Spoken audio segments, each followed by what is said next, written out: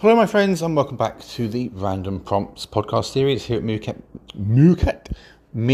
Musings, not Moocat Musings. I'm not suddenly a cow. I am clearly a meerkat, obviously.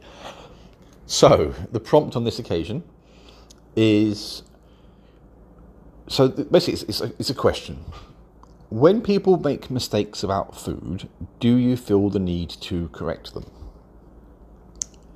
Now, I personally don't.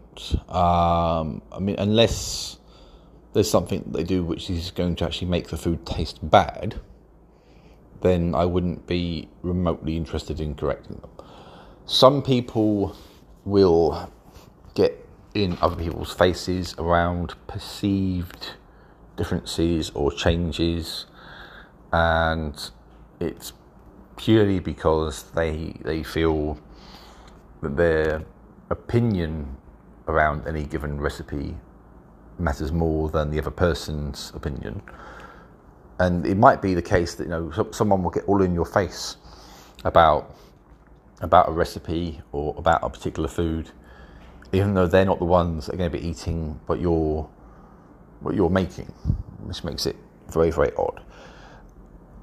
There is a line upon which you can argue sometimes that a bit of cultural appropriation goes on, and it happens in a number of ways. I have known of it happening in respect of hair and hairstyles, and it happens in respect of food. When someone sort of talks about something on Facebook or Twitter or wherever about a dish, and they're trying to, detract from the original origins of the dish, then that's obviously not great. In terms of mistakes around ingredients or cooking times, styles, etc., realistically, as long as you're not trying to pass it off as long as you're not trying to say, if you're doing, say for example, a calzone or sushi or something like that, as long as you're not trying to pass off your way of doing it as the culturally correct way of doing it, then I don't care. You cook what you want to eat, you enjoy what you eat, hopefully. And if other people are critiquing you for not doing it in the right way, then I don't get that. Ultimately, if I cook something, then I'll cook it in the way that I like it.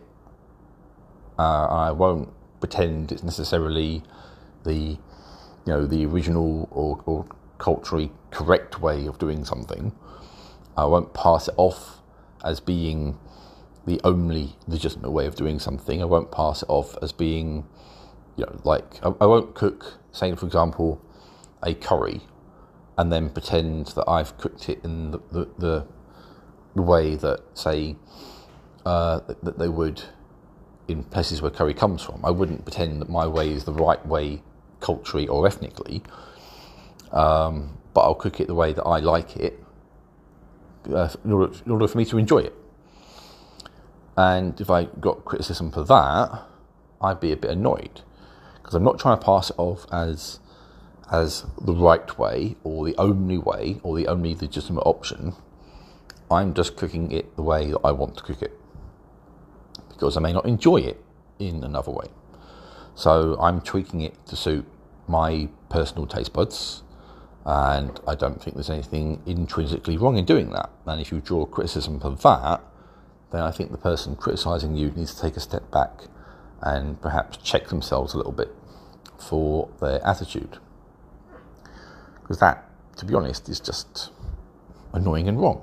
I think we can all probably agree on that. It's a pretty annoying thing to do to someone, to say, you've cooked that wrong. Well, okay, if I haven't been pretending to do it in any other way, then why is it an issue? What issue is it to an outsider looking at my cooking if they're not the one eating it, and I haven't pretended it's the only right way to cook this dish? Because personally, I think with a lot of different foods, there are many different ways to cook different things. You can do burgers in multiple ways. You can do chips in multiple ways. You can do this with most things. There is no right or wrong way of doing a lot of different foods. You basically sort of do it in the way that you like it. I would draw the line at, say, for example, and I've seen this before online, and I would call this a mistake to anyone, when people cook undercooked chicken and pass it off as being like how you get, like, say, rare steak. You know, it's sort of cooked not just medium rare, but rare. Sometimes people do it with chicken, and that's just asking for disaster, because you don't do that with poultry, but some people try to. So that kind of thing, you know what, yeah, I'd be saying that's a mistake. That kind of thing can actually, like, kill you. Same thing with fish. If you undercook it, then I'll kind of forever be saying that's a mistake, because it is. That kind of thing is definitely a mistake all day long, and anyone trying to suggest that their sort of undercooked, potentially dangerous dish is not a mistake. I'm sorry, you're barking up the wrong tree. And please don't try and pass it off as something other people should do. If you want to poison yourself, go right ahead, but please don't encourage other people to do it themselves. But that's a different kind of mistake. An error with a recipe, with a cooking process, which kind of makes it sort of almost harmful to eat or inedible, that's a mistake. Pretending that your version of any given dish is the only right way to cook any given dish, and that it's kind of, especially if you're telling someone, let's say, for example, I were to say to an Indian that my version of a curry was a more legitimate form of curry than theirs, that would be wrong. Okay, it's not for me to tell sort of someone from the country where a lot of curries began what the right way is to make one, and to tell them that their way of doing it is wrong.